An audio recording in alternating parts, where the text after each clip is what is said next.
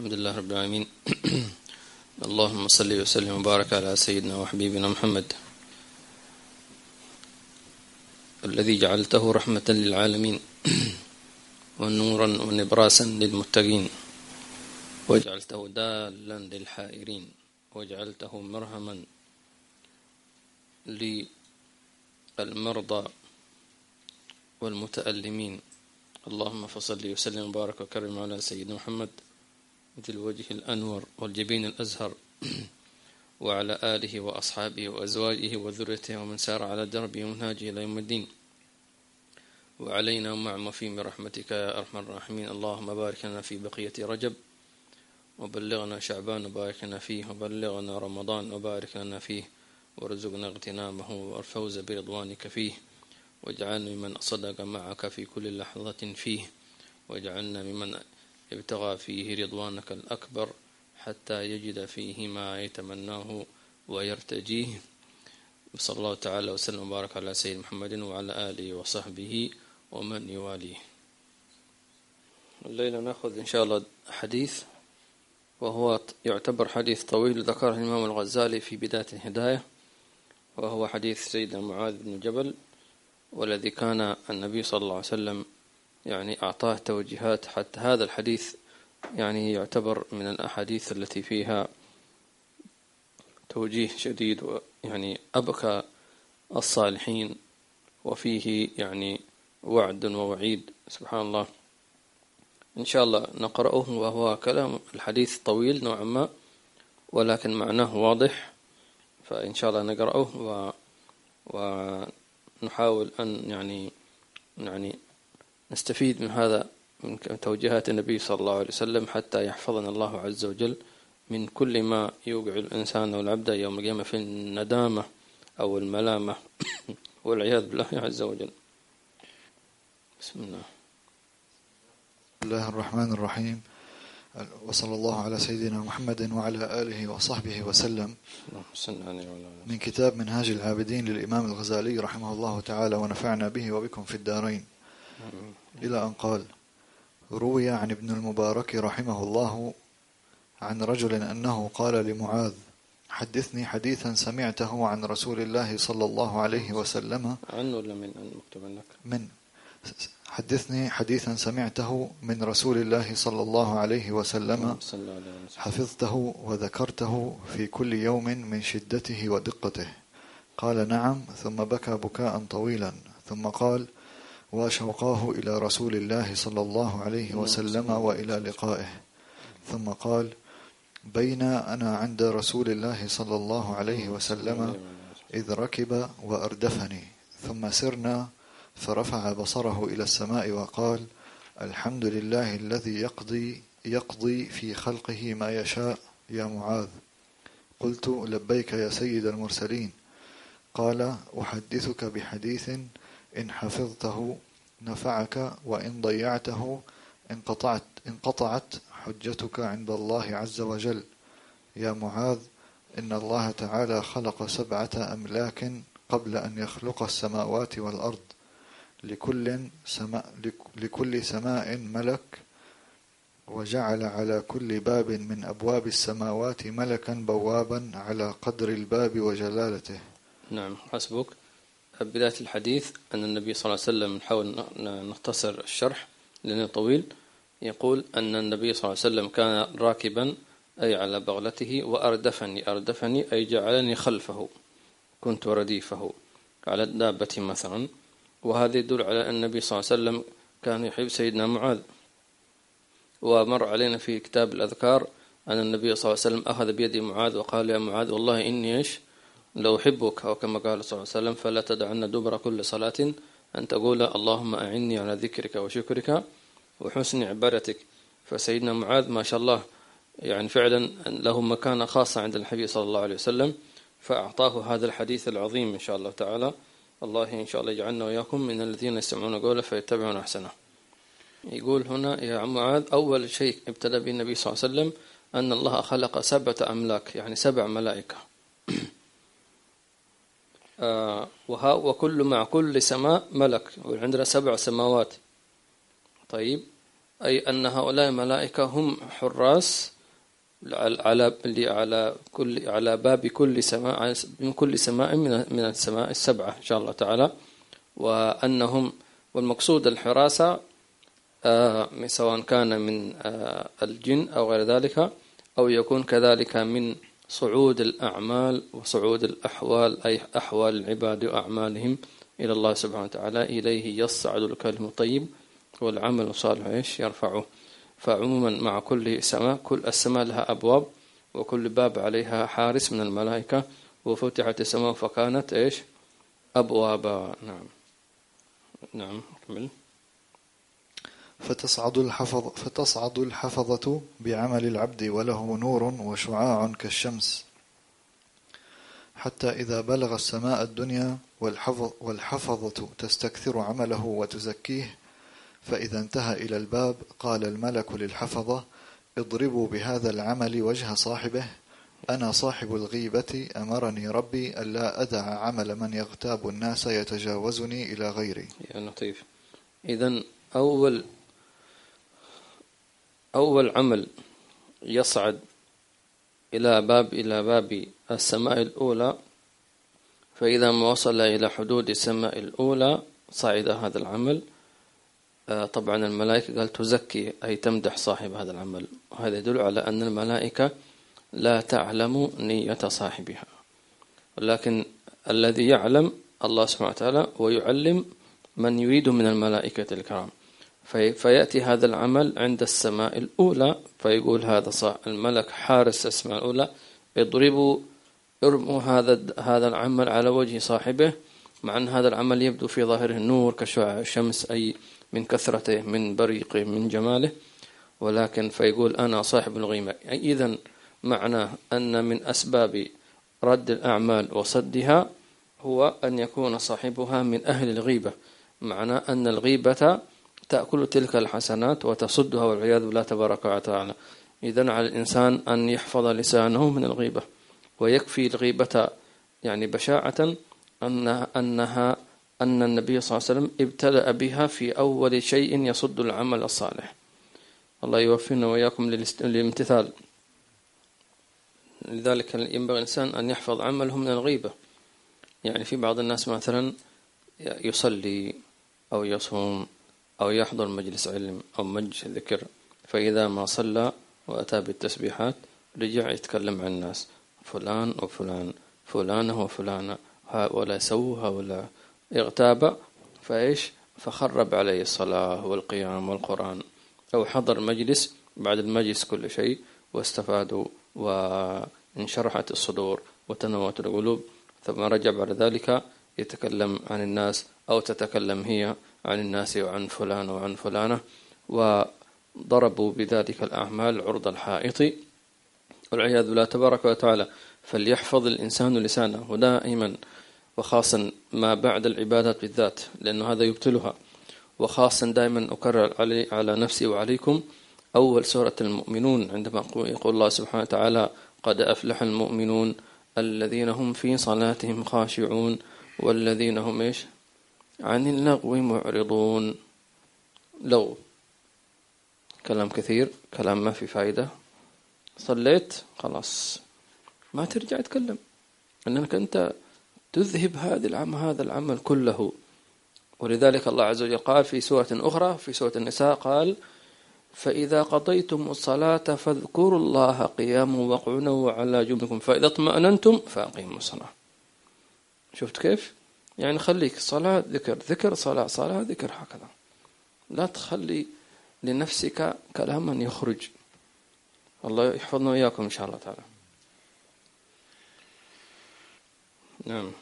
ثم تجيء الحفظة من الغد، معهم عمل صالح له نور تستكثره الحفظة وتزكيه، حتى إذا انتهوا به إلى السماء الثانية قال الملك: قفوا واضربوا بهذا العمل وجه صاحبه، فإنه أراد به عرض الدنيا، وأمرني ربي ألا أدع عمله يتجاوزني إلى غيري، فتلعنه الملائكة حتى يمسي. والعياذ بالله. هذا أيضا عمل ثاني، ولكن هذا العمل الثاني تجاوز السماء الأولى. السماء الأولى اللي هي ما عنده غيبة، ما شاء الله حافظ لسانه. فعندما وصل إلى السماء الثانية قال الملك اللي هو الحارس على هذا باب السماء الثانية، قال اضربوا بهذا العمل وجه صاحبه. ليش؟ لماذا؟ قال لأنه كان يطلب بهذا العمل عرض الدنيا، يريد الدنيا، يريد الجاه، يريد المال، فبالتالي ليس له مجال عندنا. يضربوه فيضربوه، وهذا يسمونه إيش؟ الرياء. فهو مرائي. إذن الأول سبب صد عمله أنه مغتاب. العمل الثاني هذا عندما وصل إلى السماء الثانية سبب صد عمله أنه لم يقصد بذلك الدار الآخرة، وإنما قصد الدنيا، فليس له مجال. الله يحفظنا إياكم إن شاء الله. تصعد الحفظة.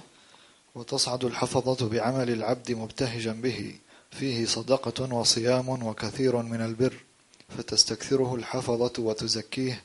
فإذا انتهوا به إلى السماء الثالثة قال الملك البواب قفوا واضربوا بهذا العمل وجه صاحبه، أنا الملك صاحب الكبر، أمرني ربي ألا أدع عمله يتجاوزني إلى غيري، إنه كان يتكبر على الناس في مجالسهم.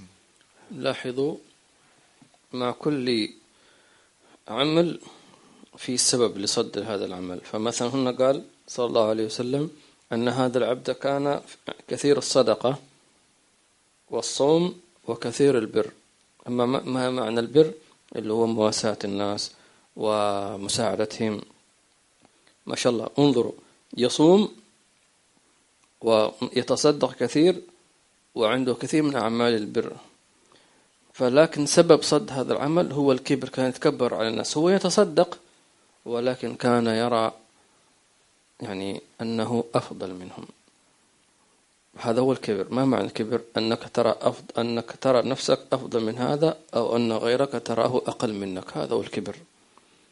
فمشكلة كبيرة، لأن كثير من الناس عندما يتصدق أو ينفق يرى أن المعطي هو صاحب الفضل، خاصة إذا كان مثلا إنسان ساعد إنسان آخر وأنقذه مثلا من مشكلة كبيرة، أو قضى دينه وإلا كان سيسجن مثلا، فيرى أنه سوى شيء كبير، فيظل هذا في نفسه وإن لم يتكلم أنه أنا صاحب فضل عليك، وإنت كان لولا أنا كنت أنت رميت في السجن.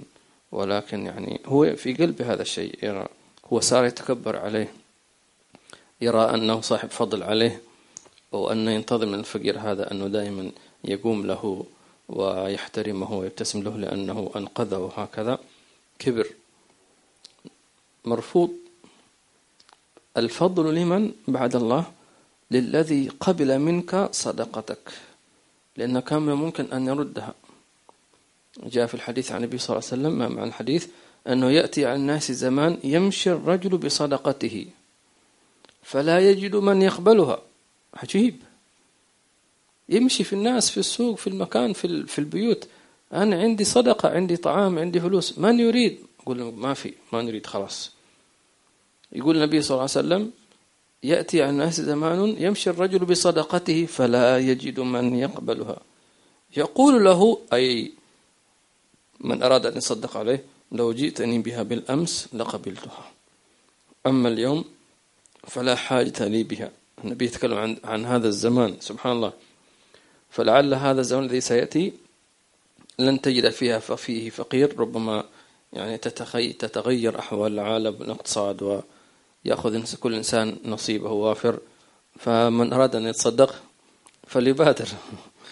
نحن نأتي هذه الأزمان صارت تتسارع، يعني ممكن غدا يتغير شيء في الكون كله، يعني سبحان، كل يوم هو في شأن. فالإنسان باختصار شديد يعجل في أعمال البر ولا يتأخر. الله يثبتنا وإياكم إن شاء الله تعالى. لذلك النبي صلى الله عليه وسلم كان يقول في حديث اليد العليا خير من اليد السفلى، ثم قال عليه الصلاة والسلام اليد العليا هي المنفقة واليد السفلى هي المستلمة. فبعض السلف لخوفهم أن يكون يأخذ في نفسهم أنه هو المنفق، أن تكون يده هي العليا، فيتصدق على هيئة الآخذ، بحيث أن المحتاج الذي يأخذها فتكون يده هي الأفضل.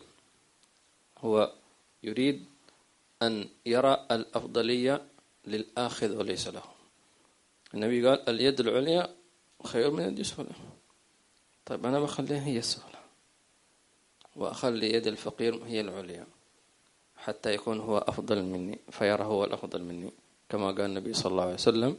يعني هم نسمع كلمة احتراف، هم محترفين في سير الله سبحانه وتعالى. يعني هم أصحاب بصيرة، أصحاب يريدون أن يعملوا أعمالهم خالصة لا نفس فيها ولا شائبة. الله يجعلنا إياكم منهم.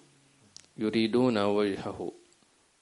نعم، هذا طبعا صعب جدا على عوام الناس، هذا لأنه يحتاج هذا إلى سلوك، ولا أن تلتزم مع شيخ وأهل التربية، حتى لأن هذه معاني كثير من الناس يحدث عندهم خلط وخبط، لأن الشيطان هي عبارة عن معركة في القلوب أصلا، هي مقاصد مختلفة. هذه كلها لو تلاحظونها كلها الغيبة والدنيا، هذا كلها عفوا الكبر، هذه كلها معاني قلبية والعياذ بالله تبارك وتعالى.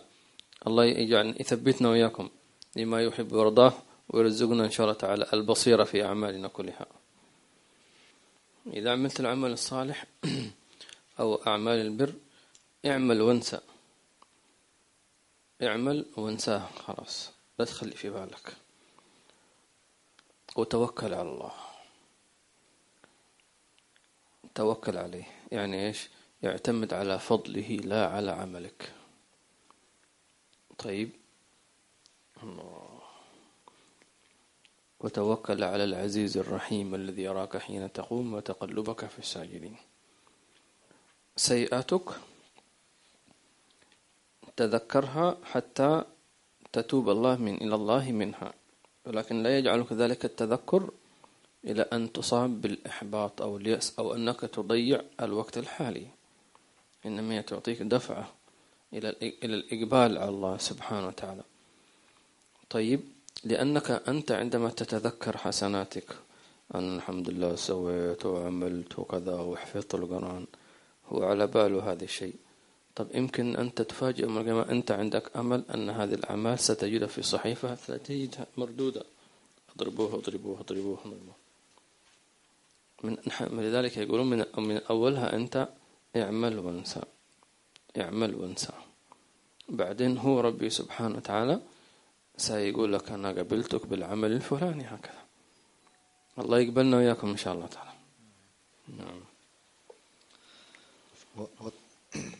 وتصعد الحفظة بعمل العبد وهو يزهر كما تزهر النجوم والكوكب الدري، له دوي وتسبيح بصوم وصلاة وحج وعمرة. فإذا انتهوا به إلى السماء الرابعة قال الملك الموكل بها: قفوا واضربوا بهذا العمل وجه صاحبه.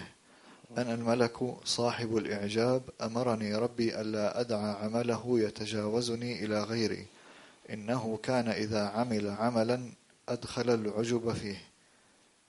قد تكلمنا عن العجب كثيرا في دروس الماضية، ومن أراد أن يرجع إلى معاني العجب وتفصيله فليرجع إلى الدروس الماضية السابقة.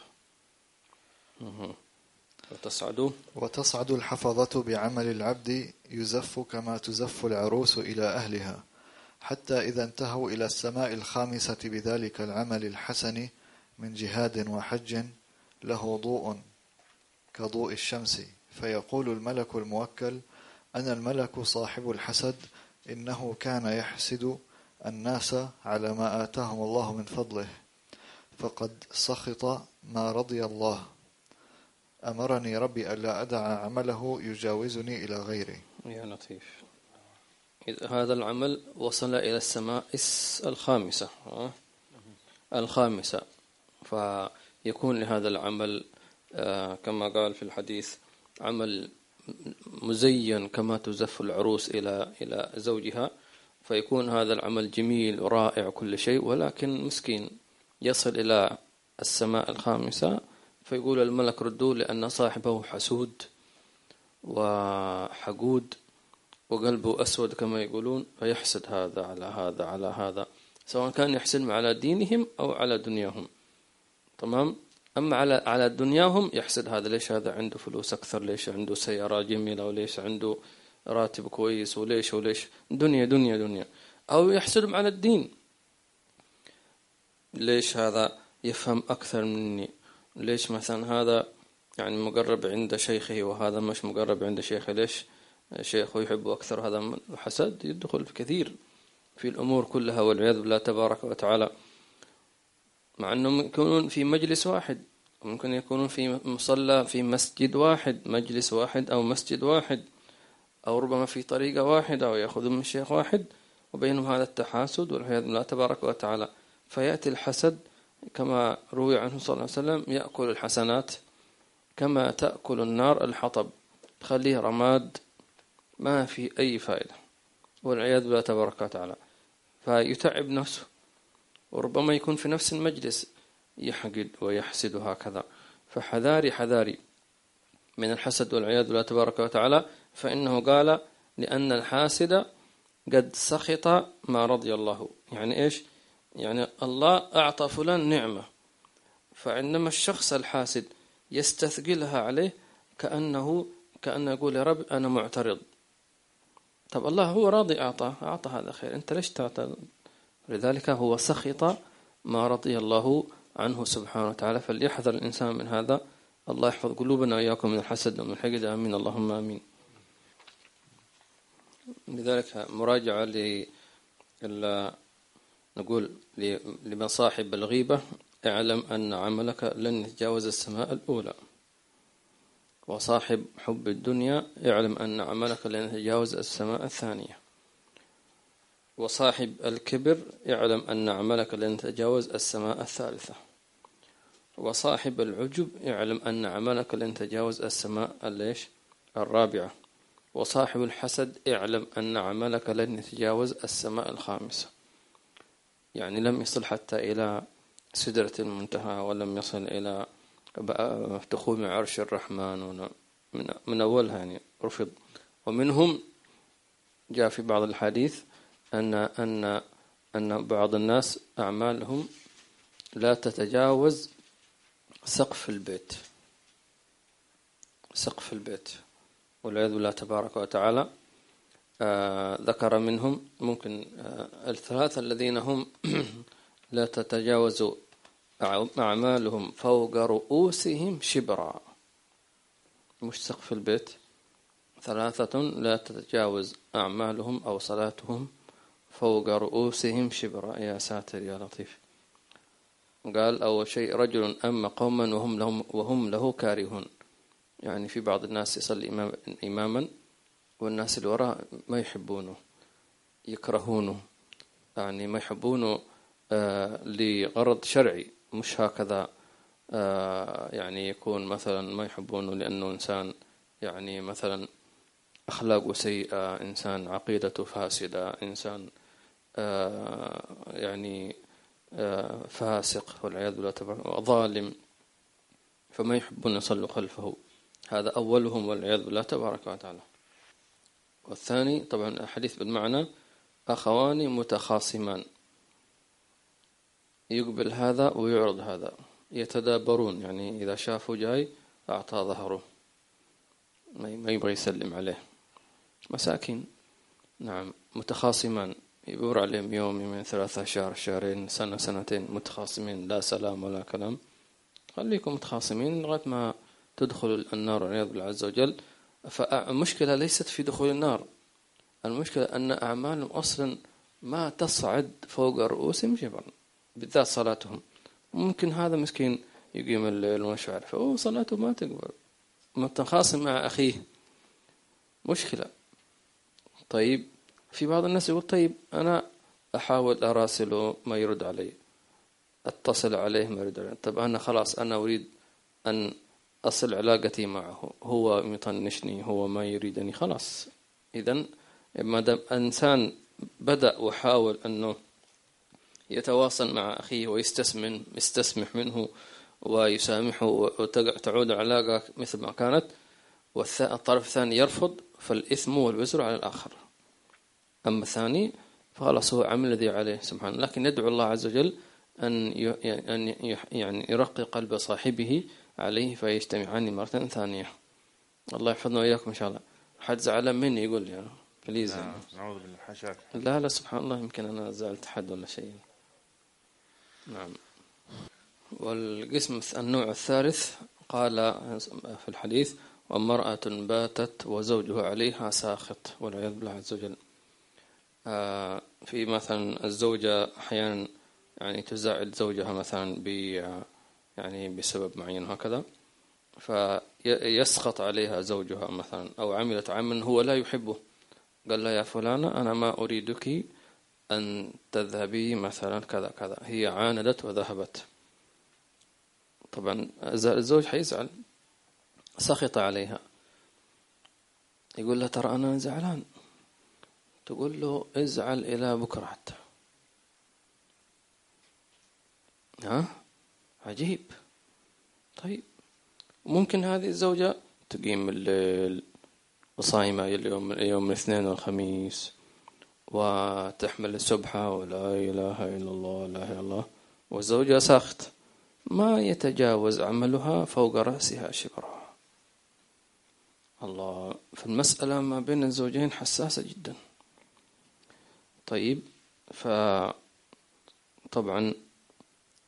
في حالة أنه الزوج إذا كان هو الظالم، فهنا تأتي الزوجة تحاول أن تقول له: أنت كذا وكذا وكذا، بأسلوب طيب هكذا، يكون بينهم التفاهم، لا يكونان في مصارعة أو في إبداء كل واحد يصرخ في وجه الثاني، وتكون الاتهامات: أنت وأنت وأنت وأنت، أنت السبب وأنت السبب. هكذا لن يحل المشاكل. لذلك النبي صلى الله عليه وسلم يعني علمنا أسرع طريقة لحل المشاكل، ما هو؟ أن نعترف. فإذا جاء هذا الزوج وجاءت الزوجة تلاقيا في وقت غير محدد، فابتدأ: أنا آسف، أنا غلطان وأنا أعتذر لك، وأنا بتقول له: أنا جاية كمان نفس الموضوع وأقول لك آسف، خلاص صافي لبن حليبة يشطى. ولا يا مصريين؟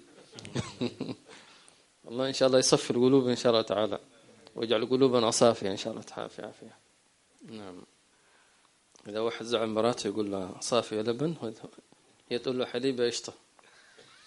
إذا قالت: رز بلبن، يقول لا لسه حليبة يشطى.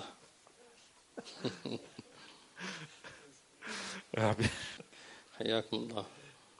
برضو بالمقابل نحن نقول أن الزوج إذا مثلا يعني يسامح زوجته إذا كان هي مثلا يعني شوية زعلت منه وكذا، يحاول أنه يراضيها برضو، ما يستخدم أسلوب أنا زوجك وأنا زوجك ولابد أنك تطيعيني وأنت الخسرانة. لا، هو لم يفهم معنى الحياة الزوجية، لا يستخدم هذا الأسلوب يسمونه لي العنق. استخدم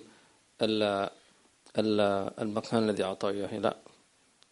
لا، من يعني أحب الناس إلى الله سبحانه وتعالى أن يكون قائلا رحيما عطوفا ودودا متواضعا، هذا يستحق أن يكون قائدا. أما إذا كان جبارا متغطرسا ما يستحق هذا جبروت، هذا ولا يستحق أن يكون إمام، بل يكون ذلك وبالا عليه والعياذ بالله تبارك وتعالى.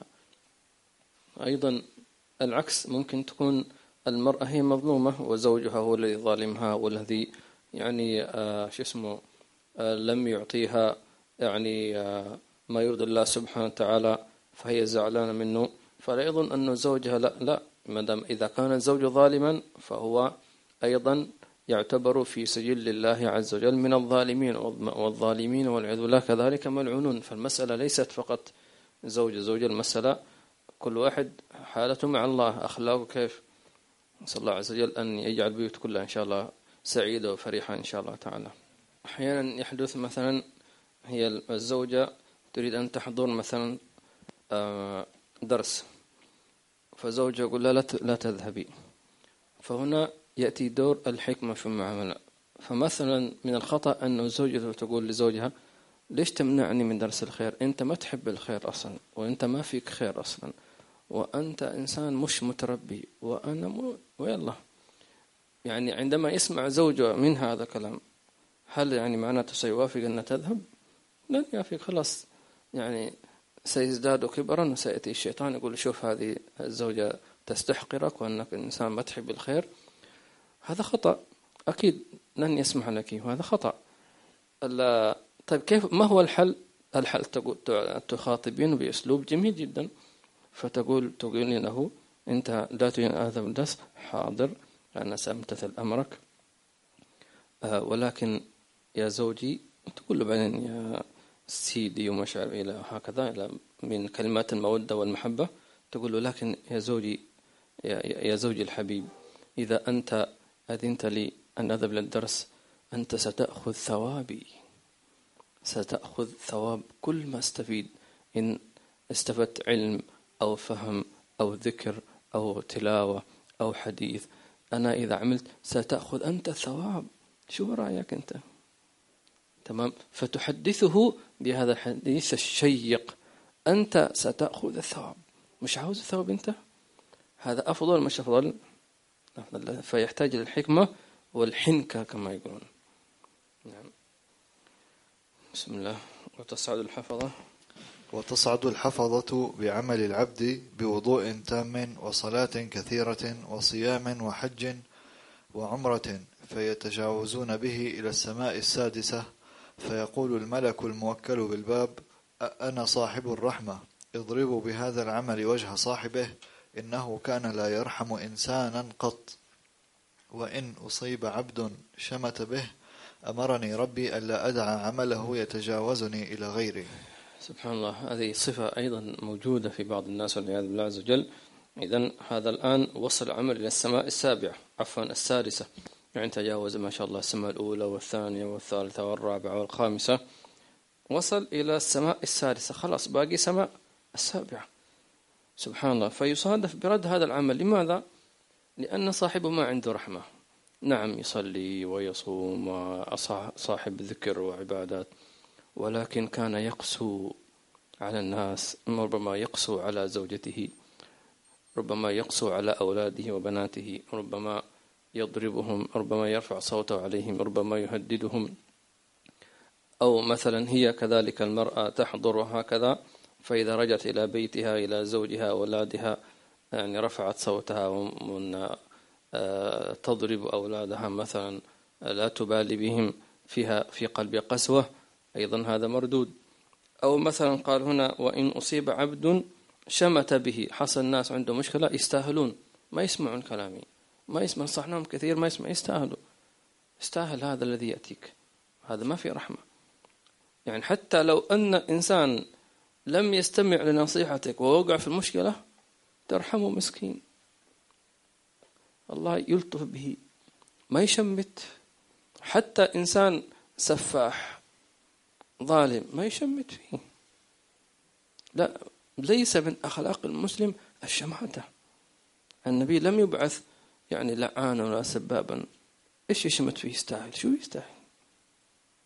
مش دراك أنه يستاهل، يمكن هذا الذي حصل له يمكن تكفير لسيئات، يمكن رفع درجات، يستاهل. هذه ليست أخلاق أبدا.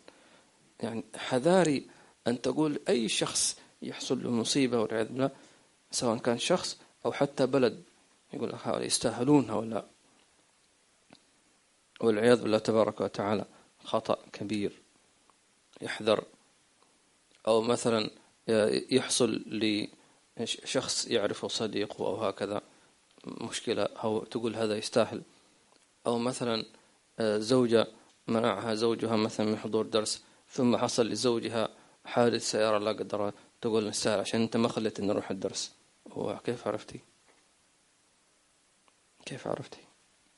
أو العكس أنه هو مثلا يقول لزوجته حصل له مشكلة، شفتي مثلا خرجت من البيت انسرق عليها مالها أو هاتفها، فيقول لها شفتي كيف؟ عشان أنت ما تسمعي كلامي حصل لك هذا الشيء. هذا برضو خطأ، هذا كله في علم الغيب، لا أحد يقول ذلك.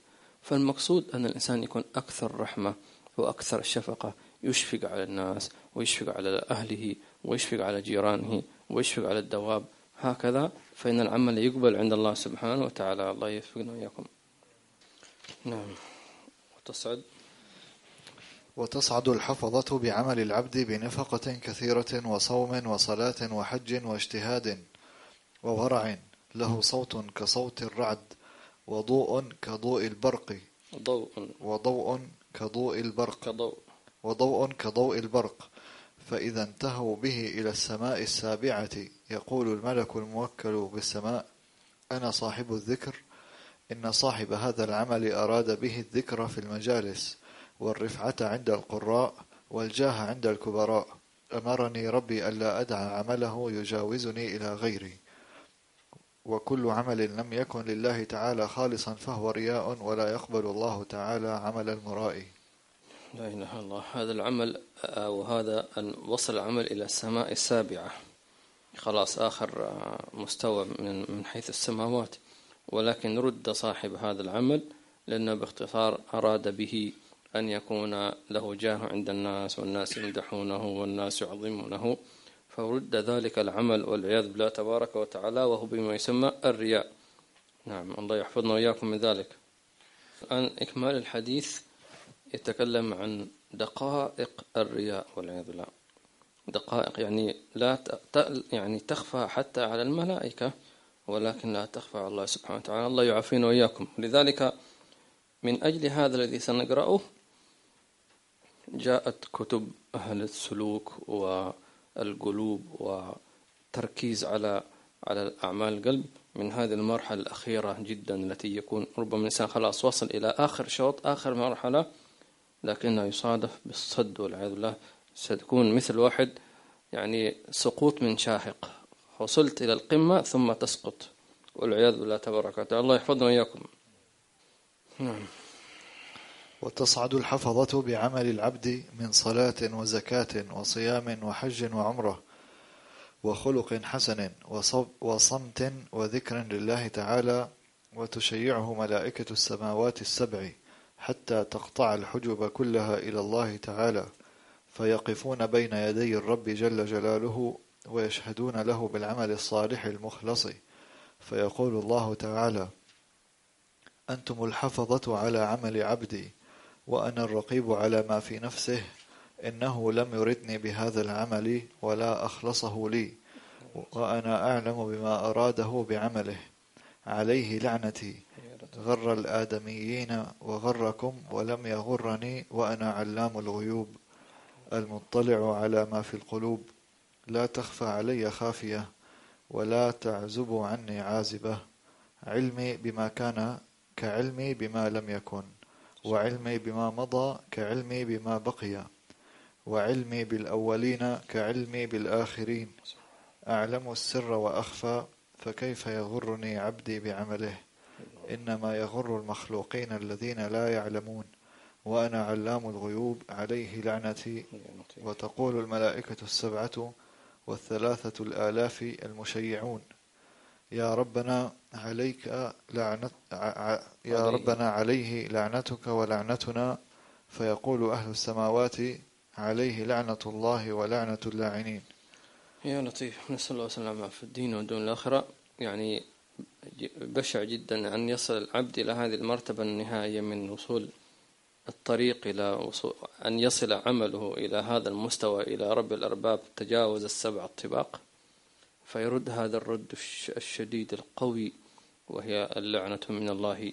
لأن الأعمال السابقة الأولى والثانية والثالثة والرابعة كان الصد يكون من الملك أو لا، لكن هنا من الله مباشرة، يدل على أن الأمر شديد، لأن الإنسان يعني في هذه المرحلة يفترض أنه تجاوز هذه المراحل، تجاوز مرحلة الحسد والحقد، يعني قطعت مسافات. فلما يصل هذا المستوى يدل على أن المسألة دقيقة جدا في قلبه، حتى أنه خفي على الملائكة وعلى الحفظة وعلى المشيعون، يعني حتى هم مستغيبون. ثم اللعنة الكبيرة من الله تبارك وتعالى، لأنه كان فيه من التلبيس والشديد، وفيه من النفاق الشديد والعياذ بالله تبارك وتعالى. فمن أجل ذلك كما ذكرنا أسس العلماء وصنفوا الكتب كأحياء علوم الدين ومنهاج العابدين وكتب الإمام الغزالي وكتب الإمام عبد الوهاب الشعراني وغيرهم، حتى يصلوا كيف أنك تصل إلى أن يكون العمل صافيا صادقا لله تبارك وتعالى. الله يثبتنا إياكم. يعني لذلك كانوا يقولون يعني لو علمت أن الله قبل من التسبيحة، شوف يبحثون الإخلاص حتى في التسبيحة الواحدة، يعني مش فقط في حج أو عمرة أو قيام ليل أو قرآن وكذا، في تسبيحة كيف تكون مخلص في تسبيحة واحدة، حتى لو أنت في البيت لوحدك في خلوتك في الظلمة ما حد يعلم عنك، كيف تكون مخلص في هذه. الله رزقنا الإخلاص. الله نعم. طبعا لا يجعل هذا الإنسان أو يسمع هذا الحديث أنه يصاب بالإحباط أو يقول خلاص. المقصود من هذا الحديث أن يعطيك دافع على أنك تحافظ على قلبك وعلى أعمالك. كيف تحافظ على هذه الكنوز؟ لأن العمل الصالح يعتبر أغلى من الكنوز الدنيا كلها، فحافظ عليه. وليس معناه أيضا أن الشيطان يقول لك خلاص أنت مش مخلص ما في داعي، مثلا ناوي يحضر درس، يجي الشيطان يقول لك ها تبغى تحضر درس عشان الناس يقول ما شاء الله مواظب وهكذا، لا تحضر خليك. ولا حيقول لك الشيطان ترى هذا وعيد شديد. انتبه، الشيطان يستغل الفرص. فنحضر الدرس وما حضور الدرس نعاتب أنفسنا ونخاف أن نكون غير مخلصين ونراجع أنفسنا، نكون نحن بذلك ضربنا كما يقال عصفورين بحجر، حضرنا وحاسبنا أنفسنا، ونكون إن شاء الله تعالى من الفائزين. والله أكرم وأعلى وأجل سبحانه وتعالى. الله يفينا وإياكم. الله قيل كان واحد من طلبة الحيمر هكذا، الحيمر طلب منه أن يتكلم في المولد أو في مجلس، فرفض. يا فلان قم تكلم، قم تكلم. فهو هذا الطالب يعني هو يرى في نفسه أنه ما يستاهل يتكلم، مين أنا وأنا المعاصي وأنا المذنب وأنا مش عارف إيش وهؤلاء الناس أفضل مني. طيب هذا معروف كل شيء، أنت مش هم أحسن منك برضو، حتقوم. لكنه رفض، وعلى باله رفض أنه خايف من الرياء وخايف الناس يمدحوه هكذا. فالحبيب خلاص ما تبغى. لكن بعدين بعد الدرس بعد المولد كل شيء أخذ الحبيب قال ما الذي منعك؟ ليش ما الذي منعك أنك تقوم؟ قال يا حبيب أنا كنت خايف أقوم بعدين يدخل في قلب الرياء ومش عارف إيش.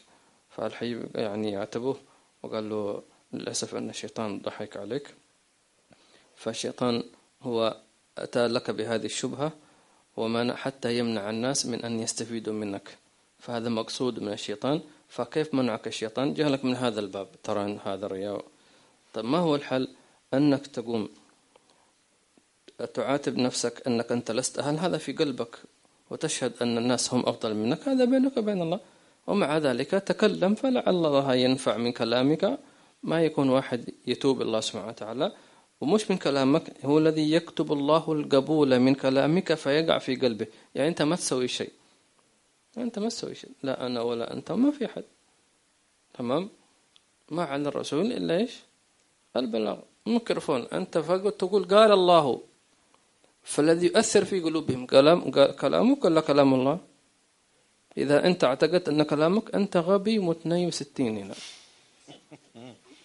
مش كلامك أنت. معلش يعني خلتونا عصبا.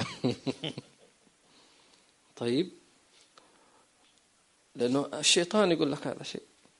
لكن لما كنت قلت قال الله قال النبي صلى الله عليه وسلم قال الإمام الشافعي قال الإمام الحداد، فوقع في قلوبهم، فهم تأثروا من كلامهم مش من كلامك أنت.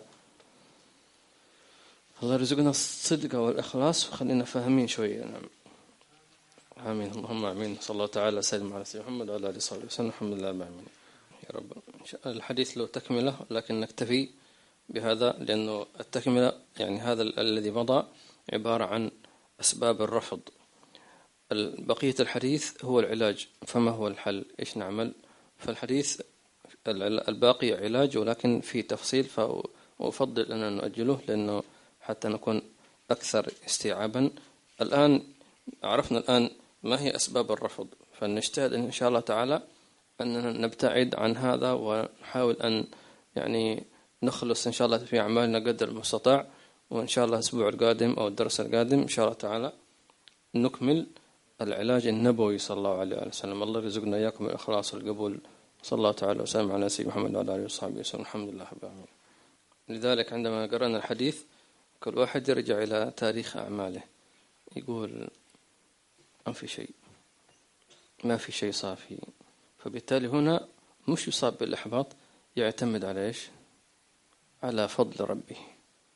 يا رب أنا ما عمل شيء، أنا منتظر رحمتك، كما قال حي عبد الله بن حسين الطاهر: يا ربي ما معنى عمل، يعني مع أنه كله أعمال، لكن ما معنى عمل يعني مؤهل لأن تقبله، وكسبنا كله زلل.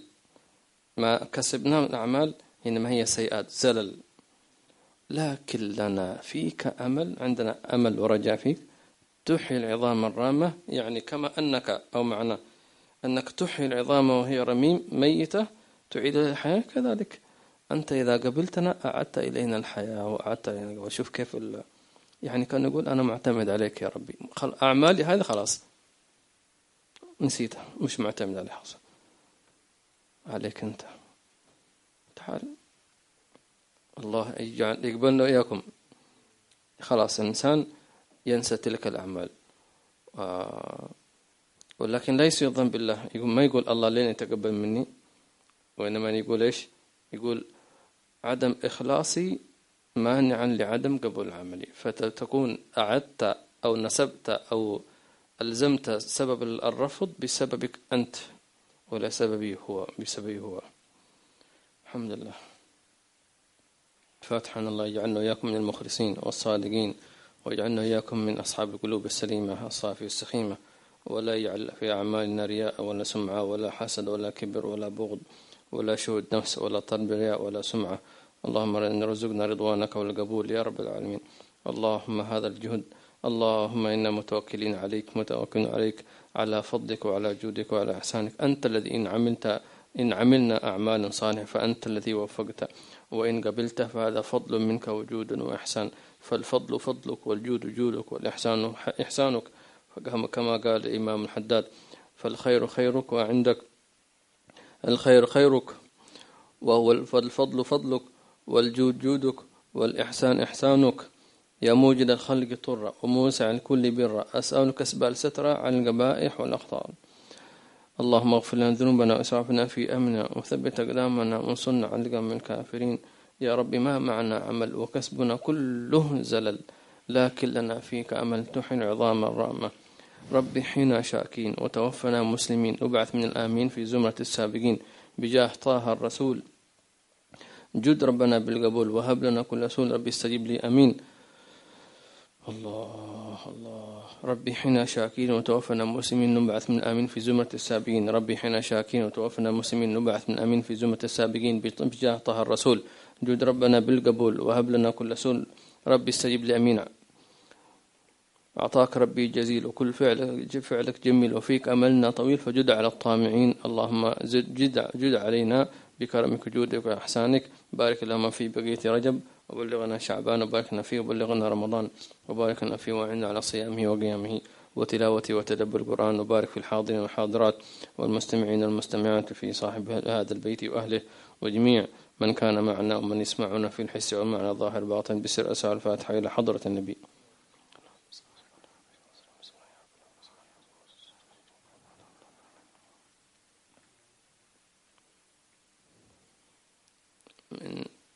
يمكن درس اليوم شوي شديد، ولكن في نعطيكم البشارات من رحمة الله سبحانه وتعالى، أن الله إذا أحب عبدا قبله وقبل من معه. إذا حضرت مع من كبار الأولياء والصالحين، مثل الحبيب هكذا مثلا، مع الجمع مقبول إن شاء الله تعالى، وإذا صليت خلفهم مقبولين إن شاء الله.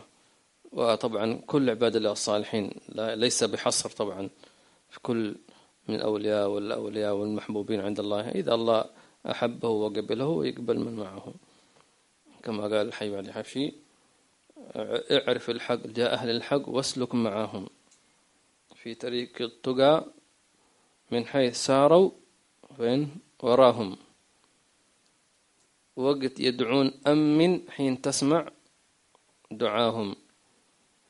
الله، يا حبذا حجهم ويا حبذا معتمرهم. قصيدة ثانية. نعم، الله يقبلنا وياكم. قالوا إن إذا كان الإمام صالحا قبل الله صلاته وصلاة من صلى معه. الله يجعلنا وياكم مقبولين إن شاء الله. نحن إذا صلينا نستحضر أن نصلي خلف النبي صلى الله عليه وسلم. تمام، استحضر أن النبي موجود صلى الله عليه وسلم، ادخل في بركتهم. لا تدخل بنفسك، أما نفسي ونفسك فهي كل واحد أدرى بنفسه، ملطخة وفيها من الماء فيها. الله يستر علينا وعليكم. ولكن إن شاء الله تعالى في معيتهم. واتبعت ملة آبائي إبراهيم وإسحاق ويعقوب.